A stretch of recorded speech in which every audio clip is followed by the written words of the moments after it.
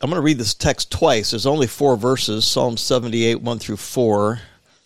I'll read it once through so that you can kind of get your frame of reference for this text, and I'll make a few comments, and then I'll read it through again, and then if you have comments about this text that you can offer in your praying, I'd love to hear it, because there's just some things that are becoming clear but are not quite clear yet, and maybe we can sharpen ourselves together around this text. So Psalm 78, verse 1 says, "Give ear, O my people, to my law. Incline your ears to the words of my mouth.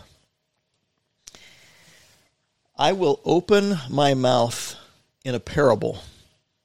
I will utter dark sayings of old."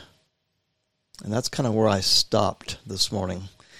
But I'll go ahead and read verses 3 and 4. "I will open my mouth in a parable. I will utter dark sayings of old, which we have heard and known, and our fathers have told us.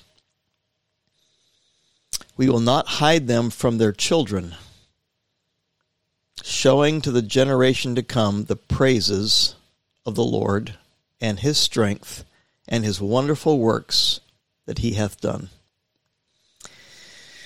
So that's Psalm 78, 1 through 4, and here's just a couple of comments. And some of this had to do with, as I was thinking through my visit yesterday to the vault, and thinking of, and it's good to have Stephen join us here now, so thinking through the student activity around the vault, and thinking around the desire of Stephen's heart to impact the younger generation for revival and prayer and the ministry of the Word, my mind went, and I don't have a way, for some reason, when I'm on this particular Zoom prayer meeting, the button at the bottom that is screen share disappears. So the only way that I know how to show a picture is to stop my video and show you what I've loaded as my profile picture.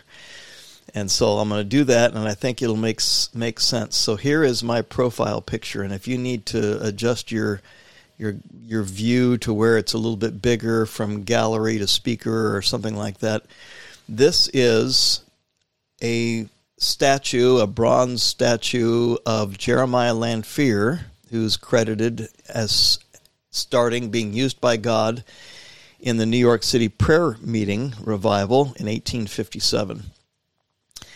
This was made, and this particular statue is no longer there. This was sitting outside the American Bible Society, just outside of a building in New York City, Central Park area. And when I first saw it, it was at this outside location. It's now inside another building, and I can't remember the name of the college. But anyway, it's inside of a building, of a lobby of a building. But before that, it was outside in a very high-trafficked area. And I thought of this morning when I was thinking of this text, and I'll tell you why in just a second. But Jeremiah Lanphier is there almost, and I would assume at this point he's saying, "Would you come pray with me?" Okay, would you? The idea would be stop and pray. Yet, if we're going to put maybe a script under this, it could be maybe after the revival. Could be, let me tell you what God did. Stop. Let me tell you what God did. And yet the bench is empty. And I thought, how many times are we desiring people to come pray with us, but they don't see what we see. Okay, they don't see necessarily what God does, the default of God's people praying together through the Scriptures, and God doing marvelous things as a result of God's people praying together. Even after a revival, sometimes, obviously there's the dramatic working of the Lord, and then there's a forgetfulness of the dramatic working of the Lord. And our desire would be, don't forget. In fact, we're remembering what God did, and we're asking him to do it again. And so with this text, I'll come back to video. With this text, let me go back and read this again, especially that second verse. I will open my mouth in a parable. I will utter dark sayings of old. The dark sayings has to do with questions, or it was used in other places of Scripture having to do with a riddle. So it evidently, God has a teaching tool of a mystery or a riddle or questions that would stir the mind. And I got thinking about some of the questions that God asked. He asked Moses, what is that in your hand? He asked Job, where were you when I laid the earth's foundation?